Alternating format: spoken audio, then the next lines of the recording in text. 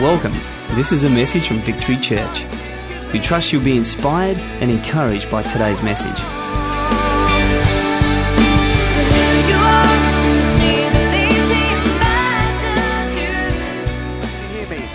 Fantastic. Why don't you give someone a high five or a big hug or a holy kiss?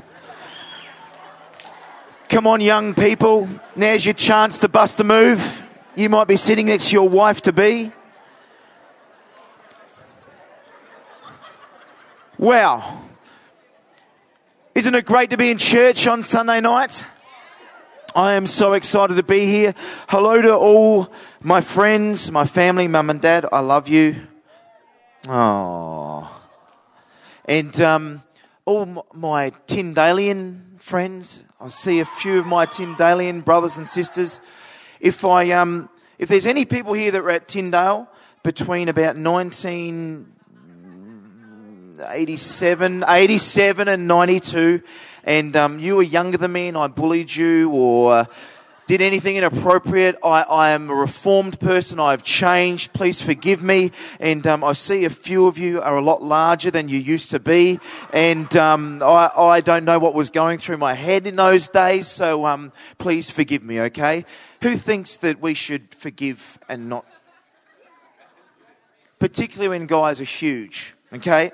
So it is so good to be here, and as you can see, we have had an amazing camp, and the incredible thing is it's not just a camp that changed people's lives. Young people who have grown up in church, young people who have never even been associated to a church, they had an encounter with the living God. And the thing I love about this church, Tony and Kath, is that, and the leaders of this church, is that they believe that so wholeheartedly that church isn't an organisation, it's not an institution, it's a group of people who have a personal and a loving, living relationship with Jesus Christ. And I think that's a phenomenal place to be, in a church that believes in relationship with God. Turn to the person next to you and say, "Are you ready?" I think he's going to preach. If you've got your Bibles here, and I don't know the whole deal about throwing shoes. If anyone throws a shoe while I preach, can we get the ushers or the deacons just to throw a headlock on them and take them right out the door, okay? And it's inappropriate behaviour there, brother, okay? We're in church now. We've got to be serious and we can't have fun. Okay, there we go. All right? A very special happy birthday to Amy Benithan, who was one of my life group leaders back in the day, and she is an absolute champion. I can't see her back there in the bleachers. Renee would say that she loves you, and she'd want to give you a cuddle and a hug and say, "Keep going, champion." There we go. Why don't we clap if we're going to clap? Okay.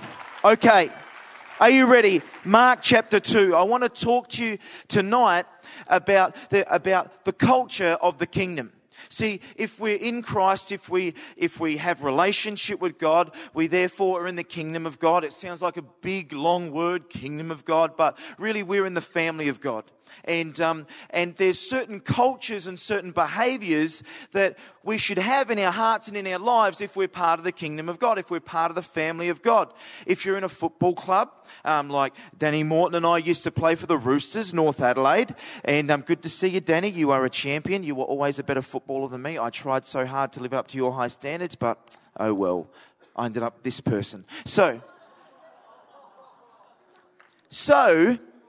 there's certain cultures and certain behaviours that were in the football club that were acceptable and unacceptable. But tonight I want us to have a bit of a reflection and have a bit of a look at some of the kingdom culture that we should have in our hearts and should be outworked in our life. Some of the behaviours and some of the culture that should be associated. Most of us are obviously operating in this, but it's good to have a tune-up and 100,000 kilometres to make sure that we're checking the oil and everything's in place and that we're going in accord with what God's standard is for us to be.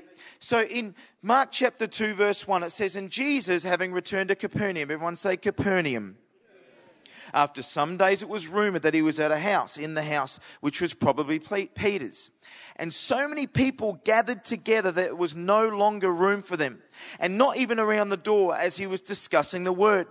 And then they came." Everyone say they. Come on, nice and loud. They. Then they came, bringing a paralytic to him who'd been picked up and was being carried by 4 men. And when they could not get him to a place in front of Jesus because of the crowd, they dug through the roof above, and when they'd scooped out an opening, they let down the thickly padded quilt or mat on which the paralyzed man lay. And when Jesus saw there, everyone say there. Come on, nice and loud, there. There's a couple of young lads going through puberty right then. That was like, one day something will drop and you'll go there. Okay, sorry. Okay. And when Jesus saw their faith, their confidence in God through him, he said to the paralyzed man, "Son, your sins are forgiven and they're put away, and your penalty is removed, and your sense of guilt removed and remitted." So what I want us to have a look at here, my first point, as we evaluate and as we have a look at our own hearts and our own lives in relation to the kingdom culture, is that we need to be people who have persistent faith. We need to be a generation of men and women of God that outwork and that have relentless faith. There was something in these 4 men where they'd recognized that there was a paralyzed man that needed the help of Jesus. We saw that we held a camp this weekend because we know that young people, give me an amen, they need Jesus. Young people, we hear all the statistics, we hear about the drug and alcohol abuse, we hear about the youth depression, the youth suicide, and we know that that's why a church like this is so needed in the community, because we know that God has the answer. These 4 men knew that if they could get this paralyzed man, this sick man, to a place where Jesus was, then they knew that Jesus could do something and his life would be changed and he'd be healed. But as they were on the journey to get to a place where Jesus was, they finally get there. And as they get to the place where Jesus is, there's so many people that have crammed into the house. See, this is the thing. Everywhere where there's a reality and the realness and the authenticity of Jesus, he draws a crowd. Where this place, Jesus is on the planet at this time, at this season, and everyone wants to hear what he's saying.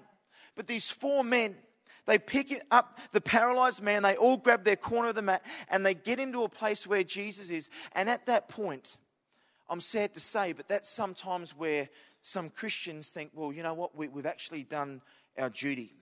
We've met our minimum requirement. We've sort of met the status quo, and we did have an interest, and we did have a heart, and we really meant well. But that whole Australian adage of "she'll be right, mate."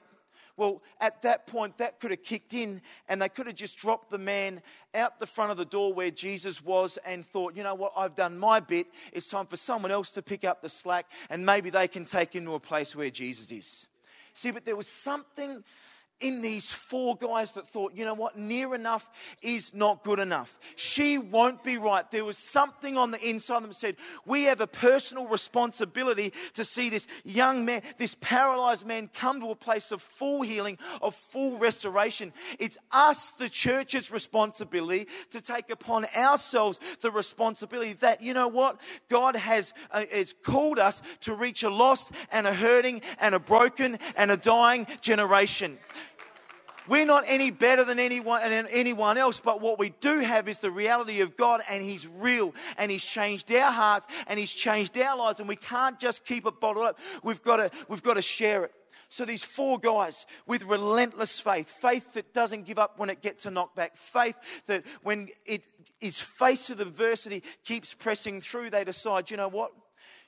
What a crazy idea. Why don't we just take him up the side of the house, and maybe there's an opening on the roof. So they lug him up. They've already walked many, many miles, and they take him up to the side of the house, and they get him up on top of the roof into a place where at that point maybe some level of doubt or some level of disappointment could have kicked in, because you know what? There was no opening on the top of the roof. There was no opening to lower this man down. But then I love, there's always one crazy guy. There's always one crazy dude. There's always someone that wants to push the envelope. There's always someone that just wants to push the rules. There's always someone that just wants to think, you know what? Imagine if we could actually smash a hole through the roof, We've got Jesus down there, the Son of God. He's teaching the Word. They've never heard anything like this. Well, wouldn't it be crazy if we actually smashed a hole down? See, there was something on the inside of them that thought, you know what, I'm not going to give up until I get a breakthrough. I'm not going to give up until I see this man come to healing. I'm not going to give up. Near enough is not good enough. I'm going to keep pushing through until I see the breakthrough, until I see this young man come to a place where he gets fully healed and fully restored and his life set free by the living, loving power of Jesus Christ. So there he is. I'd say he might have got his size 13 boot and started cracking through the roof. And could you imagine the potential offence that was about to take place? All of a sudden, Peter's mum, it was probably her house, and she's sitting there going, oh my goodness, who's going to be paying for the roof up there? Everyone else is freaking out thinking, this is irreverent. Jesus is teaching down here. But these guys didn't care. They didn't care what the status quo should be. There was a desperation on the inside and that saw, do you know what? We've got to do whatever it takes to see people come to know Jesus. So they boot through the roof, and then all of a sudden, as Jesus is teaching so eloquently, he begins to look up and he sees footwear flying through, fist marks, fists flying down, plaster and clay and hay and everything flying everywhere, and terracotta tiles and galvanized iron, corrugated. No, sorry, wrong era. So all of a sudden it starts coming down. And then I love at this point that Jesus said something very powerful. He said, because of their faith, because of their faith, because of their faith. It wasn't because of the paralyzed man's faith. It was the faith of 4 people. They had a relentlessness in their heart. There was a pursuit within them that they weren't going to give up until it gets a knockback. See, my mum and dad are here and I love them so dearly. But there was a season where I wasn't going on with God. There was a season where I probably was bringing a bit of shame on my family because I wasn't living right. I was out in the nightclubs. I was doing all sorts of stuff. I was into all sorts of substance abuse, drinking myself silly, carrying like an absolute turkey. And Mum and Dad could have just held the position of, well, you know what, he's just a teenager. It's just a phase that he's going through, and he's just trying to figure out who he is and different things like that. But there was something on the inside of him that thought, you know what, we're not just going to pick up the paralyzed man. We're not just going to leave Cameron by the door. We're going to see this through to completion. So there was something on the inside. So my dad at the time was driving trucks from Adelaide up to big road trains, up to Darwin and back, doing that a couple of times a week. Mum was involved in a children's church ministry. And Dad, while he's driving up and down the highway in the truck, he's praying, saying, God, I pray that you do something in Cameron's life. I pray, God, this isn't good enough that he's out there doing this stuff. God, you've called him to be in the house of the Lord serving you. You've called him to have a relationship with you. Mum, in the meantime, she's doing the dusting around the house. She's doing the vacuum as all good women should. And, sorry, I don't mean to say that. That slipped out. Freudian slip. So there, Mum was doing what a woman should. So keep going there. Sorry, I just lost half the crowd. Apparently, there's not many Port Power supporters here either. Is that true? It's good to see you all going so well. Anyway, where's the Crows? Oh, number 2. Okay, let's keep going. Sorry. Okay. We won't talk about the Gold Coast Suns, who I'm a member of. We'll just forget about that. But we did win yesterday, and whoa, we got so excited. Wow. Go. Okay. So Mum, one day she feels led at the same time while Dad's driving down the road in a truck. At both separate occasions, Mum feels to go into my bedroom. So she goes into the bedroom and she's praying to the Lord. This isn't good enough, God. Lord, the devil's got his hands on Cameron, and we rebuke his hold over Cameron's life. And she went and prayed over my bed. And as she prayed over my bed, she's saying that, Lord, as he sleeps here, let him know your love, let him know your forgiveness, let him know your loving kindness. Then she begins to pray over my pillow. And as she prays over my pillow, and she saw all the saliva and the drool, because I'm one of those ones that sleep, and it does, sorry, that's just how it rolled. And she's praying over my pillow and said, Lord, let his head rest in your righteousness, God. Lord, let him come to know you as his head hits the pillow. Let him know your presence. And then she feels led to go over to my walk-in wardrobe. And she pulls open the robe. And as she pulls open the robe, she begins to pray and prophesy over my clothes that I would be clothed in right standards. That I'll be clothed in God's standard for living. That I'll be clothed in God's righteousness. That I'll be forgiven by God's love. And then she looked down and she saw my football boots, and as she picked up my football boots, something quickened into her heart. A scripture that's in the Bible saying, blessed are those that bring the good news of the gospel of Jesus Christ. Blessed are the feet of those that bring the good news of the gospel of Jesus Christ. And as she said that, she felt right within her heart that God was saying that I should be out there speaking and preaching the love of God and not going out into the tents of wickedness, not going out to all those places anymore. Well, she had no idea, and Dad neither did. They didn't know, but I had a really bad experience on drugs one night. And I called out to God, and through that time, God came and saved me. I don't want to go into all the detail, we're short on time, but God made himself so real to me at that time.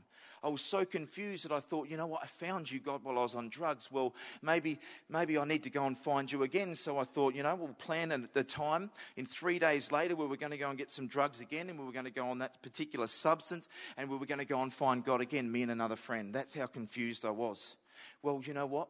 Because Dad, other family, friends, people of our church were beginning to pray and begin to intercede. They were having relentless faith. They weren't satisfied that I was just out there doing all the wrong stuff. But they decided within their hearts they were going to take ownership of the situation and ownership of the problem. That the relentless faith began to rise within their heart. Well, you know what? Come that Friday night in my friend's SLR 5000 Tirana with an aluminium drop tank, with the fluffy white dice on the rear vision mirror. We're driving out to the northern suburbs, and all of a sudden, for the very first time, I felt like, you know what? What would happen to me right now if a car came and hit me? Where's my eternity? Am I right with God? If God's not there, then where will I go? And the power and the conviction of my destiny and my walk with God confronted me so strongly and so heavily that I forced my friend to stop the car, because I was terrified that if we took one step further and a car came out of a side street and T-boned us and killed me, then where would I go? I was petrified. But this is the thing, is that God loves me. God loves you. God was going after me. He was stirring Mum and Dad to begin to pray. He was talking to other family members, and as this was going on, I pulled up the car, jumped out on my knees over at the Tyndale School, the old Salisbury Teachers College. Jumped out on my knees and right there and then said, God, I don't want to do this on my own anymore. I can't live like this anymore. I want to give you my life. Relentless faith. Relentless faith. Turn to the person next to you and say, we need to have relentless faith.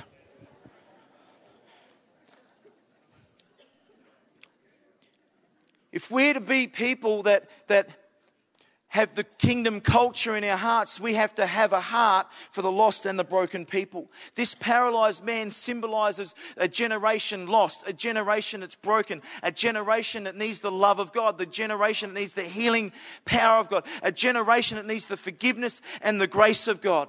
These guys could have just been going around doing what they wanted to do. They could have just been focused on their home and their mortgage and their needs and getting by for themselves. And they could have just been focusing on their small world. But there was something on the inside that they had an outward focus. They had an awareness of the other people around them. They had an awareness of the condition of people around them. As a church, we need to continue to rise up and have an awareness of the condition of the society that we live in. Because God has equipped us and given us a voice and given us his power to reach a lost and hurting generation. So as we see these four guys, there was a sense that, you know what, we need to own this man's situation and we need to have a heart for the lost and the broken. See, I've been in ministry now in this capacity for about 15 years now. And I'm sorry to say, and I'm just going to be very honest, sometimes in my own life at different times, it can be quite easy to slip in and just become a professional pastor. And I know the ropes now, and I've been around and I've done it, and I can easily say to myself, well, you know what, I'm over Youth Alive, which is probably the number one evangelistic ministry that's been in Australia in the last 25 years, reaching young people. Last year alone in Queensland, we saw over 3,000 young people give their lives to Jesus through Youth Alive events, which is fantastic. But you know what? Subliminally and subconsciously, I could even get to a point where, you know what, wow, look at that. God's used me to see so many people saved. And God absolutely ripped me one day. In our church, we were doing Just Walk Across the Room, a series about from Bill Hybels, a church in Willow Creek in United States, and our whole church was going through this about just walk across the room. It's simply just walk across the zone of the unknown out of your own comfortable circle of Christian friends. Walk across the room and engage with someone that you actually don't know. Get involved in their world and build relationship authentically with them. So I'm being asked to do a teaching on this, and I'm just feeling convicted to my core, thinking, you know what, I haven't won someone to Jesus for the last 3 years. And then I'd say to myself, well, you know what, thousands of young people have come to the Lord. And I'm like, you know what, that's weak for myself. I'm hard on myself here, okay? I'm not being condemning to you guys, okay? This is myself. I'm harsh on myself. So there I am, and I'm going, you know what, I need to step it up. So during the course of this series, one morning we woke up and my wife had absolutely failed me. It was terrible. It rocked my world. There was no bread and there was no milk for the morning coffee and for toast in the morning. And so I'm like, okay, babe, thanks a lot. Well, I got up early and I went down to the servo. And while I was at the servo, I'm under pressure. I've got to get to church on time and I've got to be preaching. And I'm thinking, well, we're running short on time. And this lady is at the console and she's on the phone and she's talking. I could see that it was a personal conversation. It wasn't work related. And so I'm starting to get a bit impatient thinking, you know, could you just serve me? Like, what's going on, you know? Like, I've got to get to church. I'm an important person, like not. And there I was, and I'm like, you know, and I'm just impatient. And then she hung up the phone. All the other customers weren't around. And she began to say, oh, young people. And I'm like, oh, young people. And right there and then, I felt the Holy Spirit quicken to me. This is an opportunity right now. So I'm like, young people? I work with young people. I love young people. In fact, the organisation that I work for is called Youth Alive. Young People Alive. So I'm going like that, and she's like, oh, okay. And she goes, I said, well, what's wrong? Like, she goes, oh, my daughter, she's a pain in the rear end. And she's abusing me. She's just going through a terrible time at the moment. Something happened in her life and she's never been the same. It's like she's changed. And I said, I'm thinking, okay, well, she had a boyfriend broken up, something minor, not like serious to young people, okay, you know, I feel you. Just felt the crowd just like, oh, I loved him. I thought he was the one. You don't know the pain. So, something serious like a teenage relational breakup. I thought it was something like that.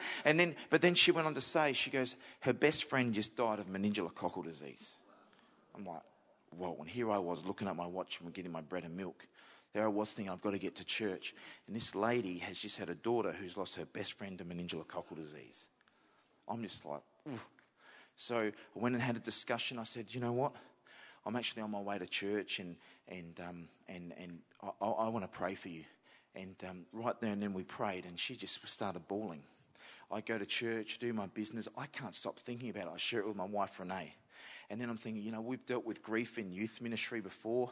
We've dealt with different things from different times. And what we felt in our heart is that I was going to go and get a journal, because it's what we recommend young people sometimes, to get a journal. They don't know how to speak and vent their emotions, their anger, their frustration, their questions, all the unknown deals that are going on in their world. So we say, just write it down, get it out.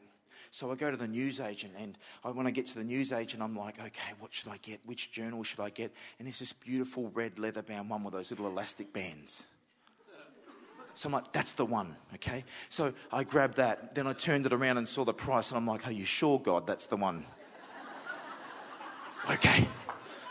then so I grabbed that journal and I'm like, okay, let's come on. I can't just get a journal. I've got to do a little bit more. So I go over and I look at the pens and I see the $2.95 big pens and I think, oh, that's probably a bit cheap. What should I do? Then the lady leads me over to the cabinet in the glass cabinet. I'm like, oh no. So they go through and I'm thinking, oh man, which one should I get? The black one, the green one, this one. And then I saw a red one. And it was beautiful and it was shining and it was saying, pick me, pick me. So I grabbed that one. I'm thinking, oh, this is good, God. I know what you're doing here. You've got some beautiful red theme, a theme of redemption, a theme of the love of God. Your blood was shed for... So I'm like, okay. So then I grabbed the pen, I grabbed the book, I flipped over underneath the pen to see how the price of the pen. I'm like, all of a sudden I nearly had a heart attack and dropped dead. So then I walked over and thought, you know what, that's not good enough. So I went and got a bag to put it in. It was a nice red bag. So I'm like, really going with the red theme. And then I think, I've got to get a card. So I walk over the cards and I'm like, with 3 red things, let's look at the red things, okay? Have a look. I pick a red card and there we go. And so I jump in the car and Renee and the kids had been waiting. Like, what took so long? I go, do you know how stressful that is? Like, that's unbelievable. And I'm like, I'm just trying to do a good thing for God here. And oh man. So I jump back in the car and Renee's like, you think you like red? I'm just having a go for Jesus. So I jump in. We're on the way. We get to the service station, and I'm like, this is going to be awesome. This is going to be incredible. And I'm like, okay. Go up to the service station, and then there's like full-on dudes, like with in And they were like tradies and everyone was there, and it just, I just thought, oh, this isn't going to be the moment. And there's like old grannies with walking sticks, and I'm just like, oh, when's the opportunity going to be here? And I was loitering, and then other people were looking at me thinking, is this guy going to rob the place? Like, well, and I'm just getting awkward, and then I'm like, I'm just going to line up with everyone else. And so I've got the bag behind my back, and other people are like, what's he got behind his back? And so I'm sort of like...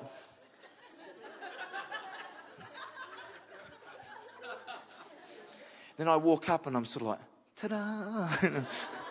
I handed her the red bag and I said, I haven't been able to stop thinking about you. I told my wife about your situation and it's really moved us, and we really believe that God can do something in your daughter's life. And what we want you to do is we want you anonymously to give this to your daughter. We don't want to be a part of it, and we want you to give it to her and say that, sweetie, I love you. I don't know how to deal with some of the stuff you're going through, but can you write it down? And when you're ready to come and share it with me, why don't you come and open up and talk to me about it? She's like, I'm like,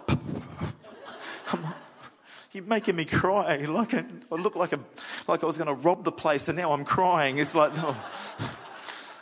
It's two ends of the spectrum. So I give it to her. I kept going back.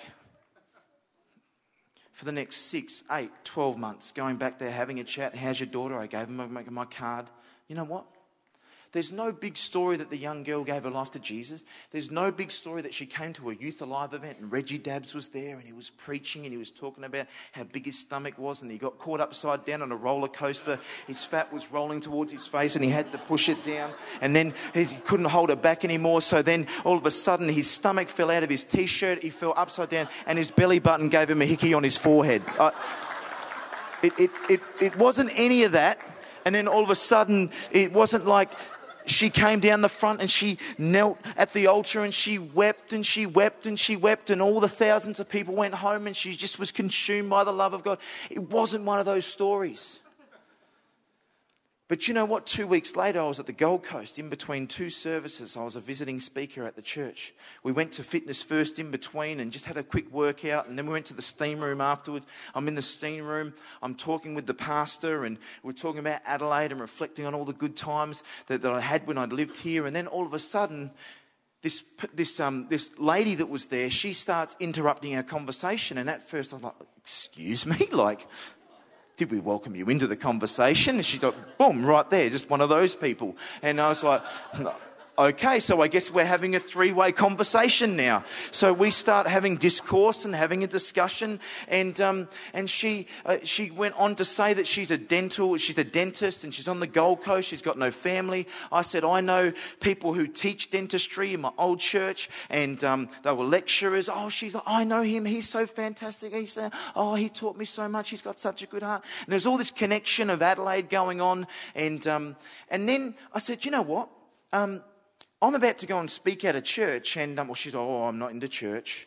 I said, look, it's a really cool, funky church. Like there's some really hot guys, and see, she was a single girl. So I'm like, I've got to throw the bait out there. It's just got to get her to church somehow. She goes, well, I'd love to come, but I've got my push bike here. I came on my push bike. So, no problems. We'll put it in the boot. And I'm like looking at the guy whose car it was, can we? And he's like, yeah, no problems. So we go off to the guys' area and get changed and all that. Just want to qualify that. She went off to the girls' area, and she was taking ages.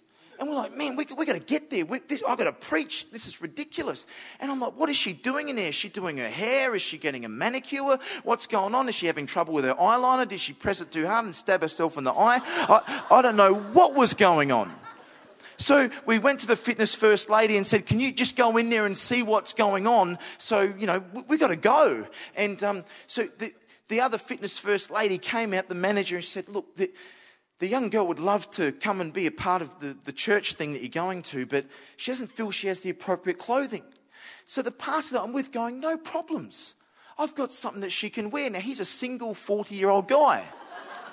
I'm like, you got something for a girl to wear? Like, size 8, little girl. Like, look at the size of you, bro. Like, he's a big Maori dude. I'm like, I don't think that's going to work. He's like, no. I've got a pink polo shirt in my golf bag. I'm like, I don't want to go there, okay? So he's got the pink polo shirt in the golf bag, worn once, mind you, okay? So we go to the car, bring it back. She's in there. She's obviously trying to see from different angles how it's looking. Is it okay? Am I going to look okay? So then she comes out and she's sort of like, how is it? And we're like, honestly, that looks phenomenal. It looks incredible. Honestly, you're going to fit right on in. Let's just get out of here. So we put the bike in, we jump in, and you know what? Right from the word go, and the praise and worship like we had at the beginning of the meeting here, right from the word go, she was. The pastor said, "Is there something that that we can pray for you?" If I can just get the musos to come up, that'd be great. Is there something that we can pray for you if you've got a need? All of a sudden, she puts up her hand. Then all of a sudden, the pastor says, if you want to believe God for a miracle, that God can do something powerful in your life or in your family's life, why don't you lift up your hand? We want to pray for you. Every single thing where the pastor said, do you want prayer for? She puts her hand up. Then I'm thinking, this is a done deal. So like what I'm going to do in just a moment, I gave her an opportunity to pray a prayer to give her life to Jesus, like I asked all the people in the church that Sunday night. And you know what? Straight away, boom, her hand went up. See, can I say this? Is that so often in church life we feel like we have to get an immediate result for sharing our faith. You know that young lady, that woman and her daughter, I don't live in that area anymore. And every few months I take a big detour around there to go and drop in to see if I can see them still. Sometimes she's there, sometimes she's not. I'm still believing. But you know what? How cool was it when there was an immediate result? See, I'd love to get up here and say, share your faith, and everyone you share your faith with is going to get their life to Jesus. The requirement is simply that we have to have a heart for lost and hurting people. Doesn't mean we have to get them all saved straight away. And what about if they don't respond? And what about if they don't come to church? Do we not love them anymore? Absolutely not. That's where we dig in and love them all the more. This is the end of the message. Thank you for taking the time to listen, and God bless.